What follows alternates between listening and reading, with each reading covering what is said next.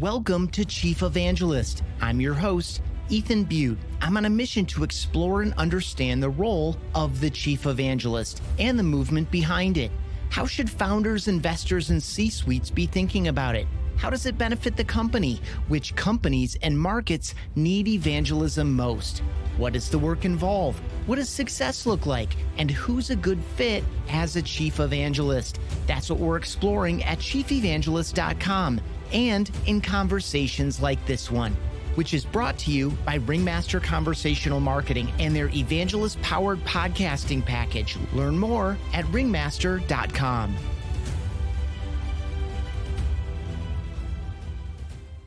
Today, we're learning from the Chief Evangelist at Illumio and the creator of the Zero Trust model of cybersecurity. When I tell you that he's one of the world's foremost cybersecurity experts, it's an understatement.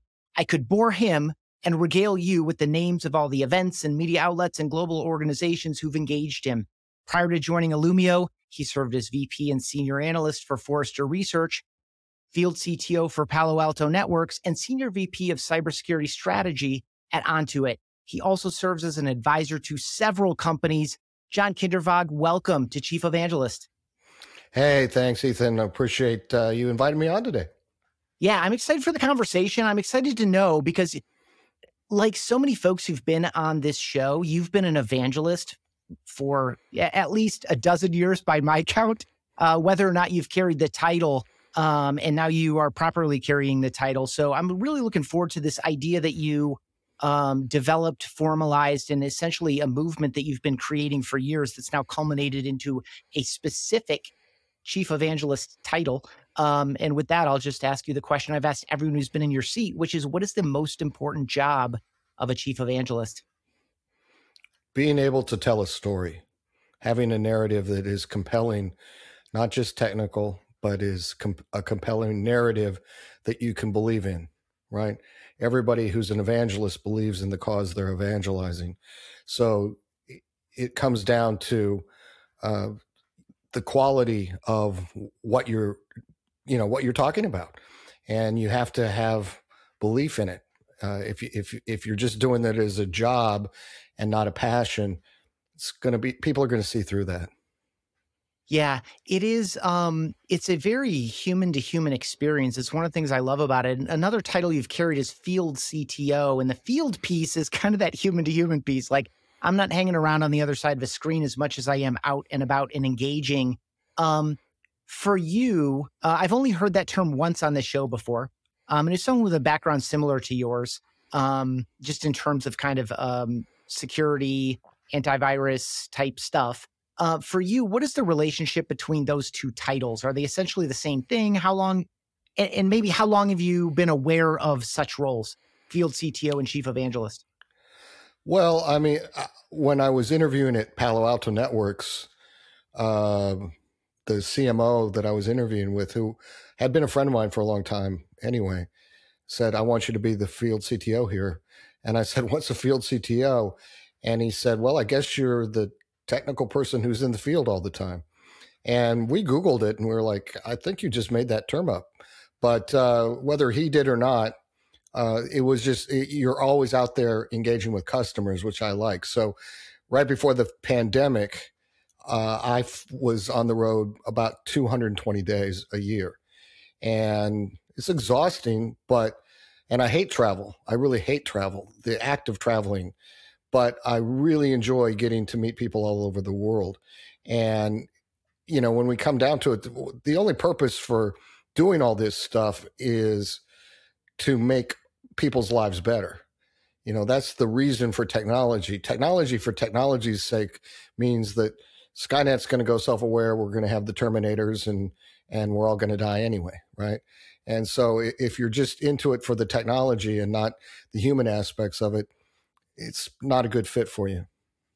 Yeah, and that's best transmitted human to human in a direct moment, especially the belief piece. I mean, talk a little bit about, for me, when I'm able to engage, this is one of the things that kind of was super challenging for me during the pandemic, was taking what I would normally do in a small group setting or even from a stage, small, medium, large room, doesn't matter, and translate it to a digital environment where you lose eye contact, you lose the feel of the room, and you lose the ability really to see some of those light bulbs go on or those aha moments that people have. Like, I feel like that's the thing that always gave me the energy back that I needed to like bring my best self. Like, does any of that resonate with you? Oh, absolutely. Because if you go into a room and nobody's giving you any feedback, any energy, it's really hard to present to them. I mean, this is true. Hey, I'll say it. I'm half Norwegian. So my grandfather was from Norway, and the Norwegians are very staid. And I learned they always give a speech after they've had a couple of drinks, because otherwise you could be talking to a room full of mannequins or something. But once they're loosened up a little bit with a couple of beers, then they're a fun audience. But you need that energy back from the audience. And you're right, you can't get that on a webinar. You have to drag it out of yourself somehow. And so that's why having a story that you can believe in, an organization you can believe in, whatever you're evangelizing, that's so important. If you're doing it just for the job and the money, and you don't believe the things that people are telling you, and then you're regurgitating it, it's going to be difficult. People, again, they won't buy it. Yeah, we can tell the difference, even if we can't articulate it. It's something that we sense intuitively as people. When did the language of evangelism and evangelist come onto your radar? Is this something you've been kind of in touch with for a long time? Or is it newer language to you? I guess the last, we've talked, I think most of my career, people have been talking about evangelism as kind of a sales function, but as a formal role, I think it's fairly new. I don't remember the first time I heard it, but it's just a way to help people understand that you're not there in a pure, I'm going to sell you something function right now. I'm going to tell you a story. I'm going to get you involved in a movement. And so there's those aspects of it that hopefully the person that you're talking to can relax a little bit and not feel like, oh man, they're trying to get my checkbook, a check out of my checkbook right now. Yeah, I mean, the guard's down a little bit. There's certainly a different reception to it. And essentially, you're selling ideas and a potential future. You're not really selling any you don't need a PO to buy what I'm selling, right? It's just like, I'm selling the concept of a transformation and perhaps an interactive experience with some discovery and diagnosis in it that may result in the prescription of a product I represent, but that's not why I'm in the room. Typically what I would do at this moment, John, is get into like how you connected with Illumio, how they connected with you, how and why you took on the role. And we'll do that, but we're going to do it after I hear you out on a story arc that I'm going to dramatically condense into this idea. You generated an idea in some language about a dozen or so years ago, zero trust model. You were think maybe ridiculed in some rooms or in some communication around it because it was against the grain at the time, or against the status quo at least. And here we are years later. There's an entire industry built around it. I don't know if you've quantified how many hundreds of millions of dollars are probably being generated in the implementation of this zero trust concept, but I know there are a number of companies doing it. And again, an executive order from President Biden that several federal agencies need to implement these strategies. And so I just condensed a whole lot of stuff. I'd love to hear that story in whatever way you would like to tell it, because this is the foundation of the movement that you sparked and I've obviously committed to. And I don't think it's very difficult for you to step into a room and communicate about it with some deep belief, because they're ideas you generated. Right. So when I got to Forrester, it was very much a pure research organization. I remember the first day of our analyst training class, because I'd been a network engineer and security engineer before that. And I didn't even know what an analyst was when I took the job. And the person teaching it, she wrote down on the board our job description, and it said, think big thoughts. And it was that freedom that allowed me and other people to come up with ideas that you couldn't create other places, right? So I was asked to look at why are we having so many cybersecurity problems, and having installed a lot of firewalls and other technology, I said, well, it's this broken trust model. And vendors didn't like to hear that because, they've actually named the interfaces trusted and untrusted, but other people go, oh, I get that. I see where that's coming from. And so there was a lot of people who were early adopters who were important people. I mean, people in the government, people in governments around the world, that resonated with them because they'd struggled with that same problem. And so, yeah, there was ridicule at first, and still even to this day. I was on a call 2 days ago with somebody who's confused again by human trust and digital trust. You're saying people aren't trustworthy, and I'm always saying, no, I'm saying people aren't packets. They're not the same thing. So, once people understand that, you do get that light bulb moment. And I've had so many times when somebody who was really criticizing the concept, then somebody else would come in and then they would be the defender, right? And then because suddenly they had a moment where they understood it, and they say, no, you're misunderstanding it. And then I would just sit back and watch that interaction play out. But early on, the biggest advocates of it were executive leadership.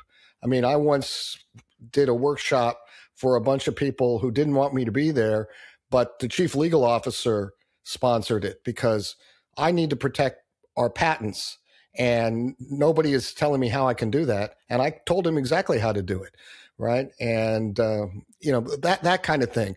And so people who are steeped in technology and especially aligned with a particular vendor will often say, well, we're a this or that shop. And I remember saying to a big organization once, I would never want you to say name of my company shop, because I think you should be name of your company shop. And that just changed everything for the leadership in the room, because they went, oh, I get it, right? I got to do the things that are best for me. And you have to protect your data and assets and not just deploy technology. And so zero trust is a strategy that will resonate up to the highest levels of any organization, yet be tactically implementable using state-of-the-art, commercially available technology. And those two things are decoupled from each other, the strategy and the tactics. And so the strategic leadership, the strategic actors really resonated with it and then pushed it down. That's where it got successful. It wasn't like all of the engineers and security people were in love with this and wanted to do it. They looked at me completely nuts, but their boss's boss thought it was a great idea.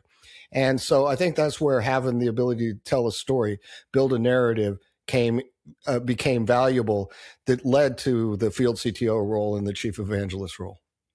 Really good. And my part of my imagination around this is that the status quo is just easier for the person on the front line. Like, I don't want to change my approach to all this stuff.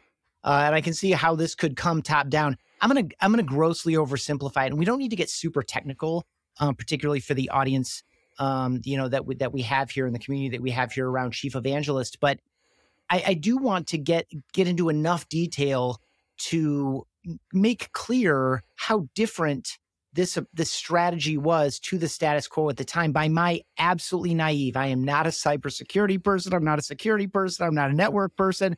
My understanding of it was that the predominant concept was perimeter based, where you draw a perimeter around the organization's digital stuff, and everyone inside is cool. They're allowed access, and everyone outside of it, that's who we need to defend from. So there's a bunch of tactics that happen that way. There's a bunch of tools you can implement that way.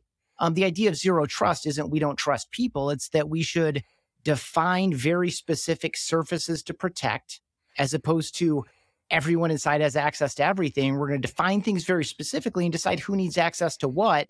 And the assumption here is that no one should have access unless they need access.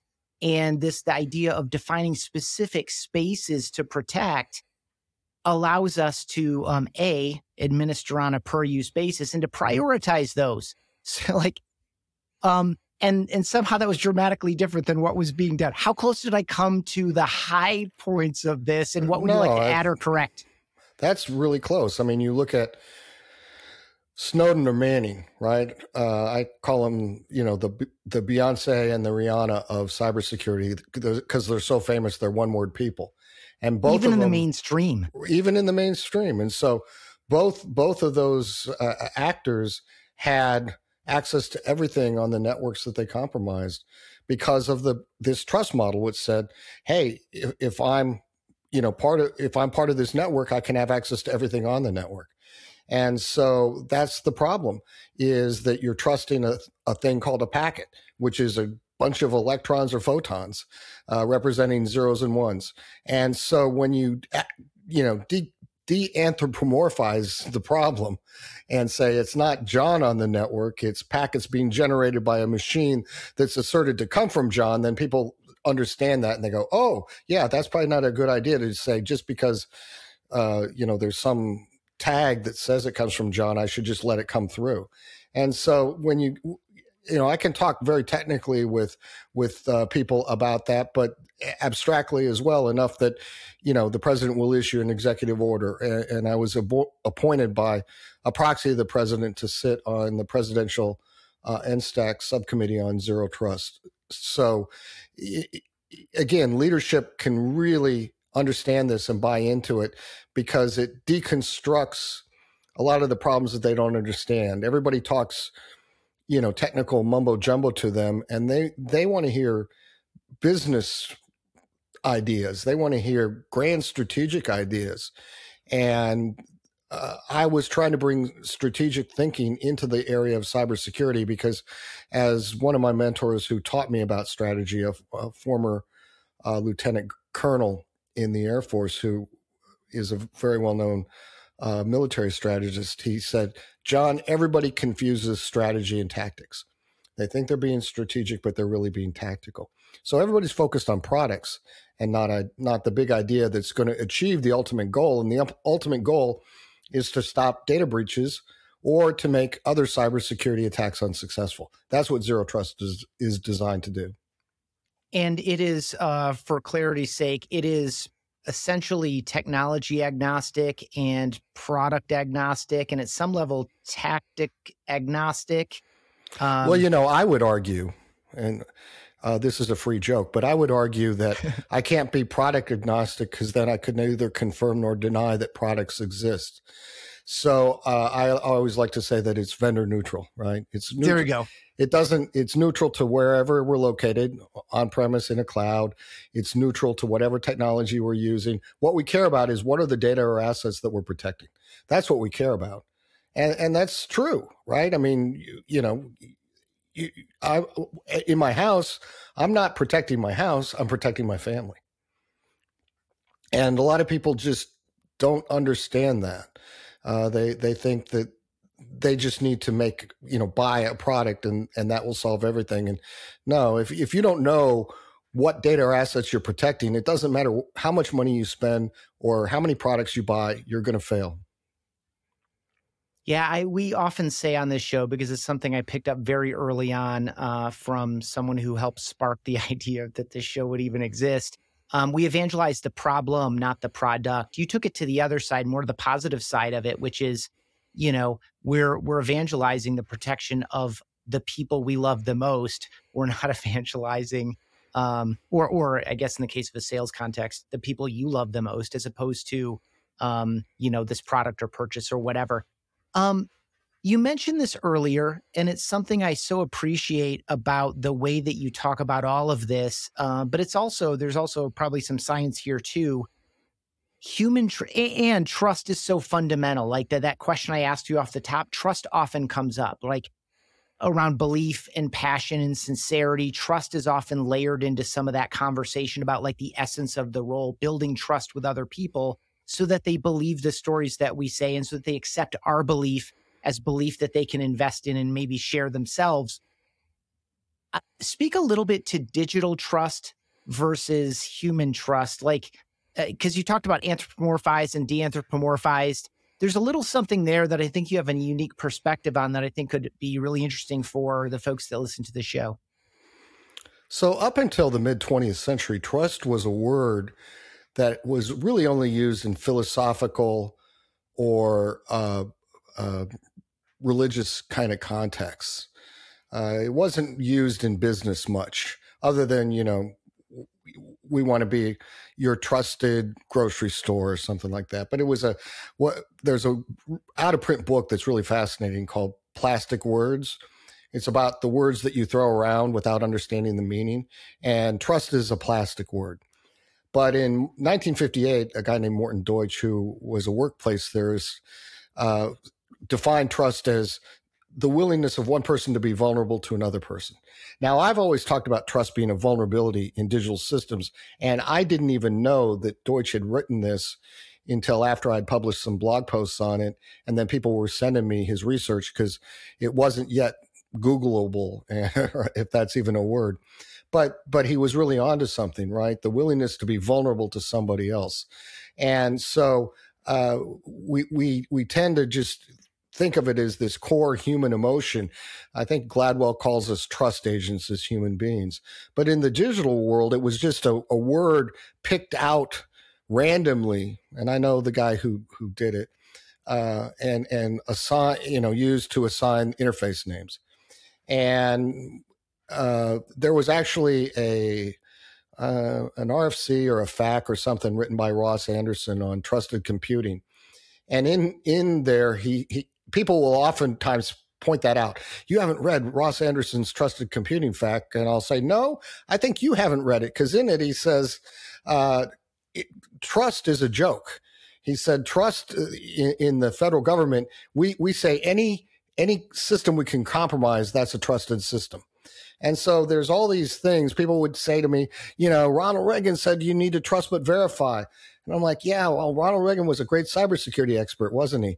But in reality, he was quoting a Russian proverb, and he was using an English translation of it, but it actually means the opposite. The essence of it in Russian is he was saying to Mikhail Gorbachev, we're going to be watching you, we're going to be watching every step you do. So everybody just took all this stuff and then ran with a narrative that wasn't true, and nobody looked deeply into it. And that's what Forrester Research gave me the ability to do, was look at that really deeply and then come out with an idea that I could publish without having to go through like peer review with a bunch of, old stodgy people who don't want change either. So I think that's one of the reasons academia doesn't work in cybersecurity, because there's too much innovation, too much innovation too fast for academia to keep up. This business, cybersecurity, is experiential. I see people all the time with, all kinds of high-level degrees in cybersecurity who I wouldn't want them doing anything for me in cybersecurity because they haven't experienced it. They haven't done it. And so that's kind of the thing that we need to get back to, is having people who get in the trenches and do the work and learn from that, and then they can be the next generation of leaders in this business. Yeah, so much good stuff in there, including I think Googleable is a word because you said it and I knew exactly what you meant. So that's effective use of language, even if it's not common. And also this idea of hands-on experience, both hands-on experience yourself, as well as true customer intimacy in these evangelism roles is so critical, not only for your own authority and credibility, but for that empathy and for that understanding and things you can't get any other way. You can't just read about something and know it. You just get introduced to it by reading about it, unless it's purely an intellectual exercise. But this experiential learning and experiential teaching, I think, is a big deal.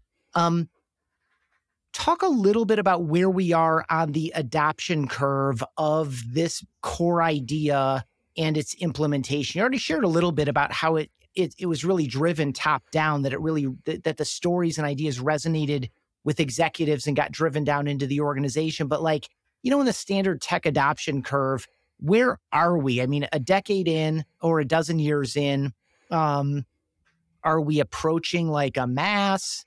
Are we edged at the early adopters? Are we at the top of the peak? Ballpark it. Where do you think we are?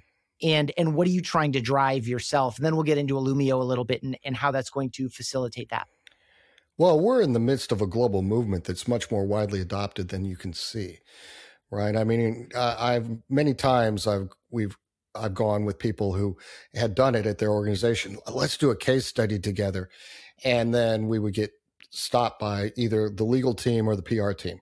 We don't want people to know that we have zero trust because that'll put a target on our back. And the answer is, well, no, it actually might turn some of those people away. But I remember after going in to talk to a very, very important person about this, leaving with the advocate who brought me there, he said, John, zero trust is like Fight Club. And I said, what do you mean? He says, the first rule is you don't talk about it. And so that's changing a little bit with the executive order. And since we've seen Biden's executive order on zero trust, it's come out in Singapore, Australia, it's in some UK stuff. It's pretty mainstream, but people say, well, I still don't see very much adoption. But you when you're sailing your version of the Titanic, you're only seeing the tip of the iceberg. And that's what zero trust is. The visible part is the tip of the iceberg. And there's a big, massive amount of it way below there that you aren't allowed to see because people, don't want to talk about what they're doing to defend their most critical assets. Hey, thanks for listening to Chief Evangelist. For so many reasons, podcasting is a great opportunity and channel for evangelism. If you've been thinking about a podcast or you want to shift production and promotion to a team that's especially evangelist friendly, check out ringmaster.com. Their Connect, Engage, Scale program is designed for evangelist-powered podcasting for software and tech companies in the growth stage. Again, you can learn more at ringmaster.com. They're also the team behind this podcast. Speaking of Chief Evangelist, let's get back to it. What you made me think about was the idea of do you put the, security sign ADT or whatever, in your front yard? I feel like throwing that sign up just says, there might be an easier target next door or down the block. Absolutely. There's a well-known cyber thought leader named Richard Baitlick, who was at FireEye, and before that he was at GE, and before that he was one of the pioneers in the Air Force. But he always talks about friction, right? Increase friction in your organization so that the attackers are going to move to someplace else because they have an ROI to meet, right? Unless they're a nation state attack and they're doing something like Stuxnet where they don't care that it's going to cost $1 billion to build the attack, they're going to move on to something else because they've got to make money on the dark web. This is a business. And when you talk to people who prosecute it, people who go after that, like Secret Service, FBI, other foreign, legal and law enforcement agencies, it's a business. And you can, make a lot of money if you don't have any morals, that's for sure. But as one person said to me who's involved in that, he said, attackers don't attack well-defended networks. Why would they? There's so much low-hanging fruit out there. In fact, I was talking to one person who was involved in the prosecution of a well-known cybercrime ring, and he said they had so much data about potential targets that they couldn't get to them fast enough. Right? They were trying to build automated attacks so that they could get to them. And we would show these companies all the information they had about them, all the reconnaissance they'd done. And they knew more about the company's infrastructure than the company did. And my favorite story from that whole thing is when a law enforcement agency went into a company and said, hey, how come this big data breach happened? How come all your intellectual property was found in this adversarial foreign nation?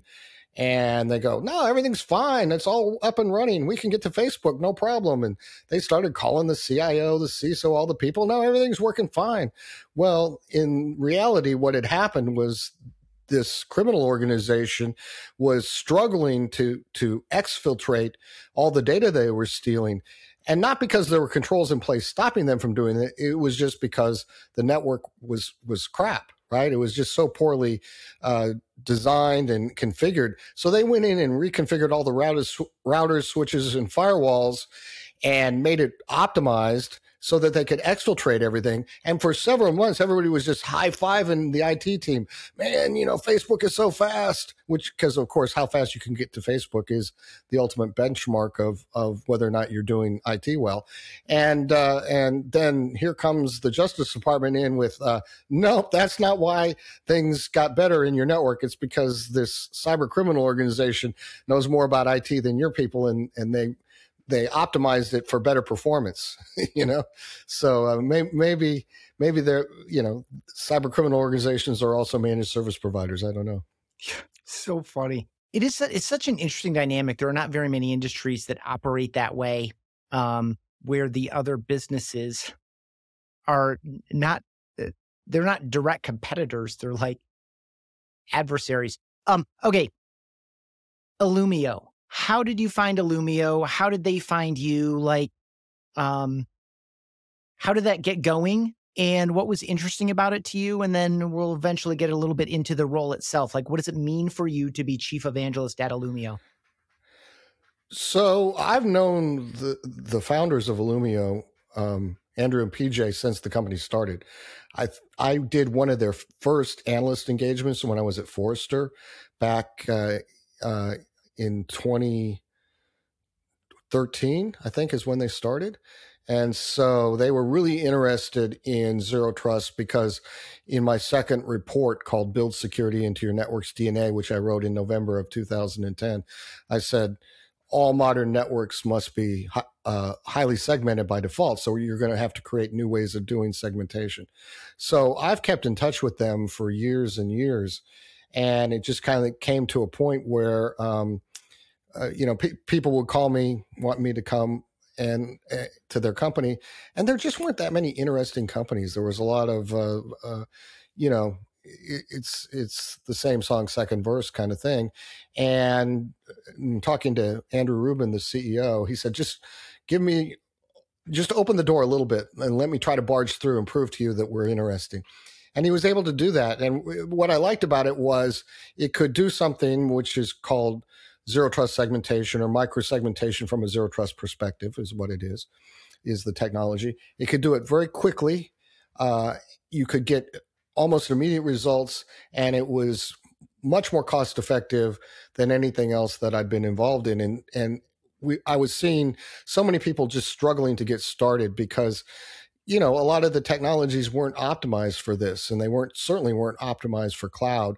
And so when I looked at Illumio, because they had, a single management construct that worked the same whether you were going to a server in a data center or on an endpoint or going to the cloud, it meant like you could control from a zero trust perspective in policy any asset, no matter where it's located. And so I really like that part of it. And I like the intuitive nature of it. I looked at it, and having installed a lot of different technologies, it got to be really hard to be I was a channel SC, so I had to learn every single technology, and each one had a different management construct with its own language. And it just was really difficult to keep up with that.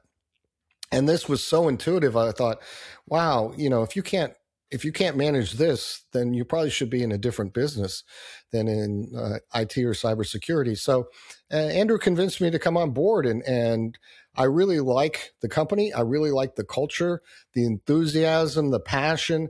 This isn't a job for what we would call Illumineers, right?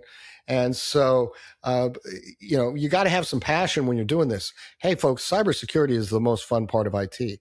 If you're not having fun doing cybersecurity, you're not doing it right. And if you're not realizing that you're making a profound difference in the world, you're making the world safer every single day because everybody's connected to the internet, right? And so you're making this safer for your grandmother, and I'm making it safer for my 7-year-old niece. I mean, those are things that make a big difference over a long period of time. And so, yeah, let's get on it. Let's make the world safer because, this is an adversarial business. You mentioned that word, adversarial, and I talk about that a lot. There's 3 adversarial businesses. There's the military, law enforcement, and cybersecurity. So, be mission focused, just like police are mission focused to stop crime. Military are mission focused to, win wars or stop wars from starting, in fact. And so be mission focused to stop cyber attacks.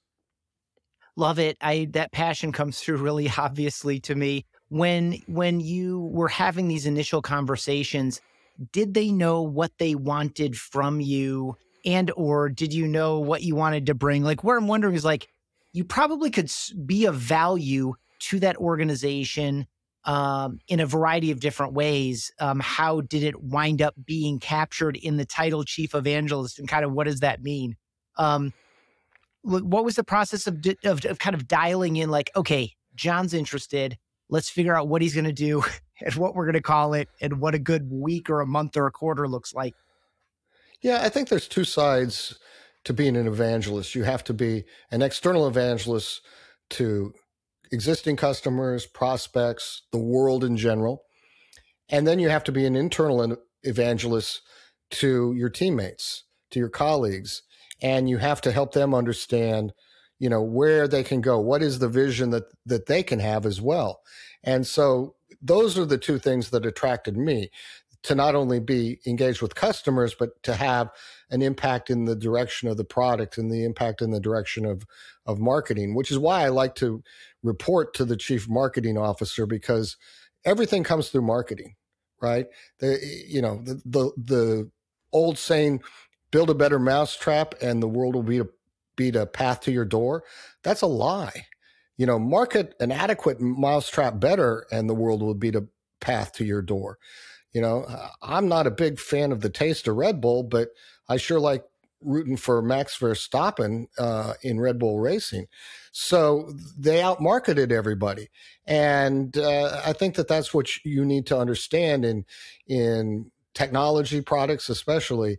There's a lot of failed technologies that were better than the ones that succeeded because they weren't properly marketed. And so you need to be able to give that message also to the people who build the products, because people fall in love with the stuff that they build. Not just here, but everywhere. Everybody falls in love with their own creation. And it's something that I always guard against related to zero trust. So that's why I did 2 years of primary research and went and talked to a lot of people and said, hey, poke holes in this idea and teach me some things, right? And I'm always learning from my customers or from other people in the industry. So it's so important to try to have an objective view of whatever you're doing. Yeah, a lot of really good information in there. That the one that comes to mind of the kind of better mousetrap scenario that I know you and I are both have experience with in our past careers is VHS versus beta tapes. And one of them was the better technology, but the other one wound up in everyone's home for a wide variety of reasons. But the technical piece isn't one of them. One of them is superior quality. What are some of your main activities? By the way, I love this outside in, inside out, taking the message out to the market and to the world, but then also taking your own experiences and stories and kind of feedback from the market and bring it into the company. What are some of is this workshops? Is it webinars? Is it, internal lunch and learns on Zoom? Is it stage presentations at conferences? Is it all of the above? Is it publishing in, all the formats we would assume, like audio, video, writing? What are some of your main activity areas? Yeah, it's everything you've talked about. It's everything you've talked about. It's everything from, being on podcasts with folks like you, or giving a speech at an event, or going to a customer meeting, or doing design work. I still architect a lot of these environments. Put me I'm most comfortable in front of a whiteboard, right? So I've gotten to whiteboard these things in amazing places. I've sat in the Pentagon in front of a whiteboard and whiteboarded it out to generals and admirals and explained what was going on and why they needed to do it. And so it's all those things. How do you get the message across and understand how to be successful, right? It's not just we're going to do it and we're going to say it and it's a flag we can wave. You have to be successful at doing it. And it's been tested enough and there's been enough adoption of it that it's actually pretty amazing to me. There are zero trust environments that I'm aware of on all 7 continents of the globe. And if you would have told me this years ago that it was going to be this successful, I would have said, get back in your DeLorean and turn on the flux capacitor and get up to 88 miles an hour and however many gigajoules of electricity you need and go back to Hill City, because I couldn't imagine that there were going to be this many people who were very excited about it. Really good. If you are too young to understand what he was talking about, just Google Back to the Future. It is really worth it. That was like, it's one of the greatest movies of all time, right? Yeah, absolutely. And of course, people know about it if they go to Disney. We just took a family trip to Disney, and there's a whole Back to the Future thing there and all that stuff. So yeah, awesome. And the first one, by the way, sequels. The first one was almost the perfect movie. Yeah. Okay, so I this is just a general question based on my conversations with dozens of other evangelists. And I'm wondering if you would characterize not Illumio, but kind of the industry in general, because you obviously through your analyst work were inside tons of organizations and of course have held several different positions yourself. You know, we'll talk to someone from a legal software company or from an education software company. And one of the things they're doing as an evangelist, whether or not they take that formal title is separate. But part of what they're doing from that inside out, outside in dynamic is they're coming in as a practitioner. I was a lawyer / I am still licensed or practicing. I was an educator in these 3 different types of scenarios. And so now I'm going to come in and help the salespeople. I'm going to help the marketers. I'm going to help the product people who are marketers, salespeople, and product people of software in the cases I'm thinking of. And so they need that kind of customer intimacy that really only comes through having been in the seat, some of that hands-on stuff that we're talking about, and having more direct and more complete access to that kind of intelligence and the language and the perspective and the real challenges and the real problems that you don't always get when a product marketer or a product manager does a handful of customer interviews to validate an idea that they generated internally, as opposed to through I would say customer intimacy, like as a lived experience rather than an exercise in a moment of need. I know I said a lot there. Does any of that resonate with you? Like does your ability to go into some of these firms bring the language and the perspective and the empathy that the people doing some of the construction of the product and service delivery need to hear? Yeah, absolutely, because I've been there, right? I mean, I've sat in the middle of the night, freezing cold in a data center, configuring a router or a switch or doing whatever, frustrated by a product that somebody designed without thinking about how it was going to be used. I used to joke about how there were so many technologies designed by engineers for engineers, but if you didn't have a PhD in electrical engineering from the place that they got their PhD from, you were never going to understand, how to actually use this. So usability was really low on a lot of people's, totem pole of ideas.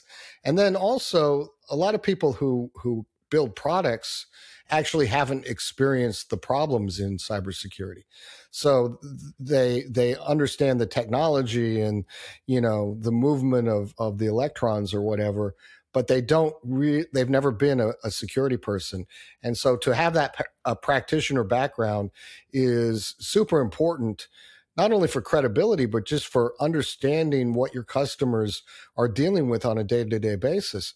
And it's a hard job because it's very similar to magic. The people who run companies don't understand what IT and cybersecurity do, and they don't understand how fundamentally important it is. I mean, your business isn't going to run unless these digital systems work, right? I mean, you could be an airline and have the 3 Ps of the airline business, planes, pilots, and passengers sitting on the runway, but if the computer system isn't working, you're not getting off the ground. And we're seeing that today in crazy ways. Like, I don't know if you saw or if you've seen the issues that are happening with GPS attacks. And there's a lot of planes that are in the middle of, routes and they're going, hey, our GPS isn't working, and they have to get vectored with manual compass headings and altimeter settings and all that kind of stuff. So everything that we have is so digital that everything is also vulnerable. Yeah. The, I guess, final question before my favorite final question that I ask everyone. It's more an observation that I'd love for you to add to or react to, and with whatever comes to you. You've been essentially developing and evangelizing this idea for 12, 14 years. We look at it now and we say, well, of course, this is an idea that should have happened and that everyone should have adopted. But we all know that it's a long, hard road. And as much as someone wants like virality of their idea and they want to see results immediately, I have a feeling that zero trust spread like everything else, person to person, company to company, fits and starts. I tried to implement it. It didn't work for me because I maybe didn't wrong or I didn't understand it or whatever. Like, talk a little bit about this journey in hindsight of evangelizing the same idea over, 12, 14 years, all the ground that's been covered. Like, essentially, it's one person at a time. It's one conversation at a time. And if you can spark enough people to do those conversations for you, then it can spread faster. But like, this isn't just an idea. This is I need to understand it. I need to care about it, and I need to implement it, and it needs to work. Like, there's so much that needed to go right for you to be in the position that you're in, and for Zero Trust to have taken the hold that it has on all 7 continents. There's no question there. I'm does that trigger anything for you? You want to add to it in any way? Well, I mean, one good friend of mine who works in the federal government calls me the Copernicus of cybersecurity, right? That, yeah, everybody realizes now that the Earth revolves around the sun, but it wasn't self-evident to people a long time ago, but it took a long time for that to be adopted. And that's fine, right? I mean, it wasn't like, I often get asked, aren't you, somehow angry or whatever that it took a long time for people to adopt it? And the answer is no, because I had years of being the only person doing it. So I got to make the mistakes and then document those mistakes and tell you about them so that you don't make the same mistakes that I made. And I think that's a valuable thing. So if you don't have patience, don't come up with a new idea, right? Because a lot of the new ideas that take off turn out to be really bad ideas. Theranos and WeWork and all that stuff that they end up making, Hulu limited miniseries is about. And so I don't ever want to be in that position. I don't want to be famous. I don't want any of that. I just want to make the world a little bit better place today than it was yesterday. Really good. That's all any of us can do. And it, at the same time, is a very, very high bar. Really appreciate your approach to things. Congratulations on all of the success and for dramatically changing countless lives through this model and through your persistence in learning it, practicing it, teaching it, developing it, and essentially evangelizing it. Before I let you go, though, John, what is something that you find yourself evangelizing in your own personal life, or what is something that someone close to you has accused you of evangelizing? Well, my outside passion right now is helping veterans transition out of the military into civilian life. Most people don't know it, but the biggest health crisis we have in this country is veteran suicide. According to the Veterans Administration, 22 veterans a day kill themselves because they don't know how to transition into civilian life. It's a very scary thing for them. And so I've been lucky enough to meet up with a bunch of people, help a number of those people with that transition, because it's very frightening. I'm working with a guy who's a Navy SEAL, just got out of the SEAL teams, and he called me up and he goes, John, I just had an interview, and man, if my wife would let me, I'd rejoin the SEALs right now, because I'd rather be overseas in a gun battle with terrorists than have to go into a room and have another interview. And hey, I've been interviewing all my life. So, you get those people and help them deal with that. But, and it's fruitful. It makes you feel good. I just this week connected a ex-Green Beret with a guy who had a job that had his skill set in the place where he needed to be in 6 months, and that job was going to open up in 6 months, and it's going to come together. And so you feel like, okay, I've helped this person who did something that, quite frankly, I'm thankful I didn't have to do, right? My dad was a Korean War combat veteran, and he had severe PTSD. And so I have a lot of sympathy, not just for the young men and women who go and fight in these wars and see horrible things that they should never have to see, but also their families who are as much a victim of that and as much a veteran of that as anybody else. So if we can, the one thing I would say to your audience who's listening is try to hire veterans. And it's easy to do. There's a whole program called SkillBridge that most people don't know about. But as a veteran is transitioning out of the military into civilian life, the Department of Defense, your tax dollars will pay usually up to 6 months of their salary, and they can come work for you essentially for free.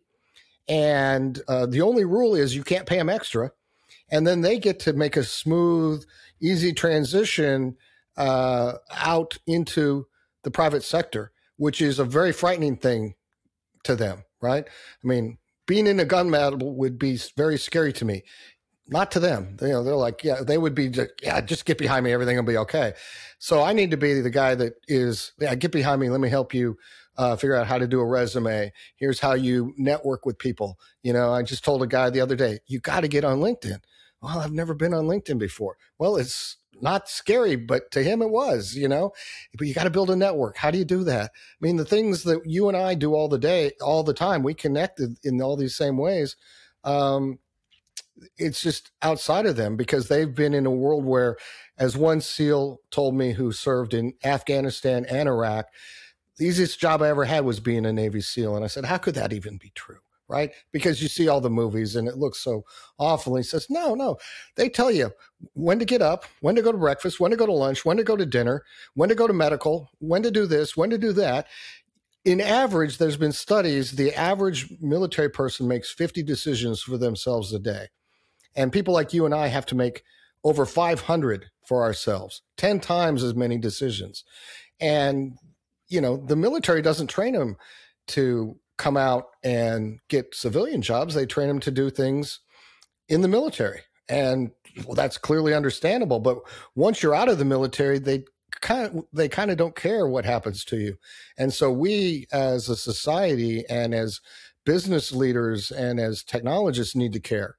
And that's the thing that I'm trying to evangelize now. Beautifully done. Is SkillBridge or SkillsBridge? SkillBridge, I believe. And it's like anything with the federal government, it is so hard to use.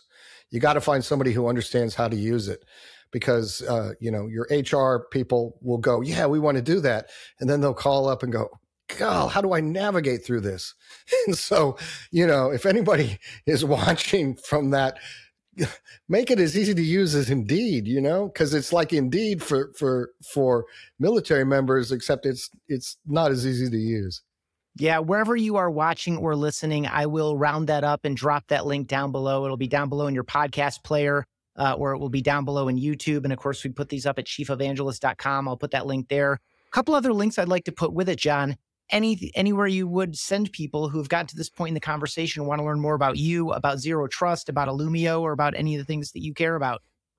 Well, yeah, go to Illumio.com, of course, check out our microsegmentation for Zero Trust or Zero Trust segmentation platform, right?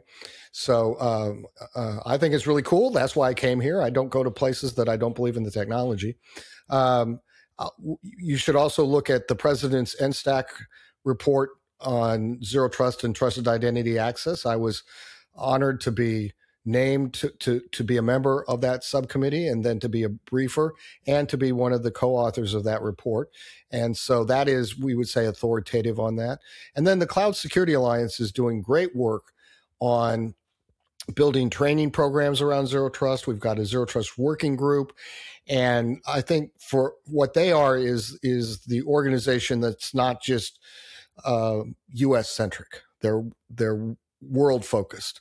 And so in April 12th, I'll be doing a Zero Trust workshop in Zurich in conjunction with the Cloud Security Alliance, for example. So this is a global movement, and and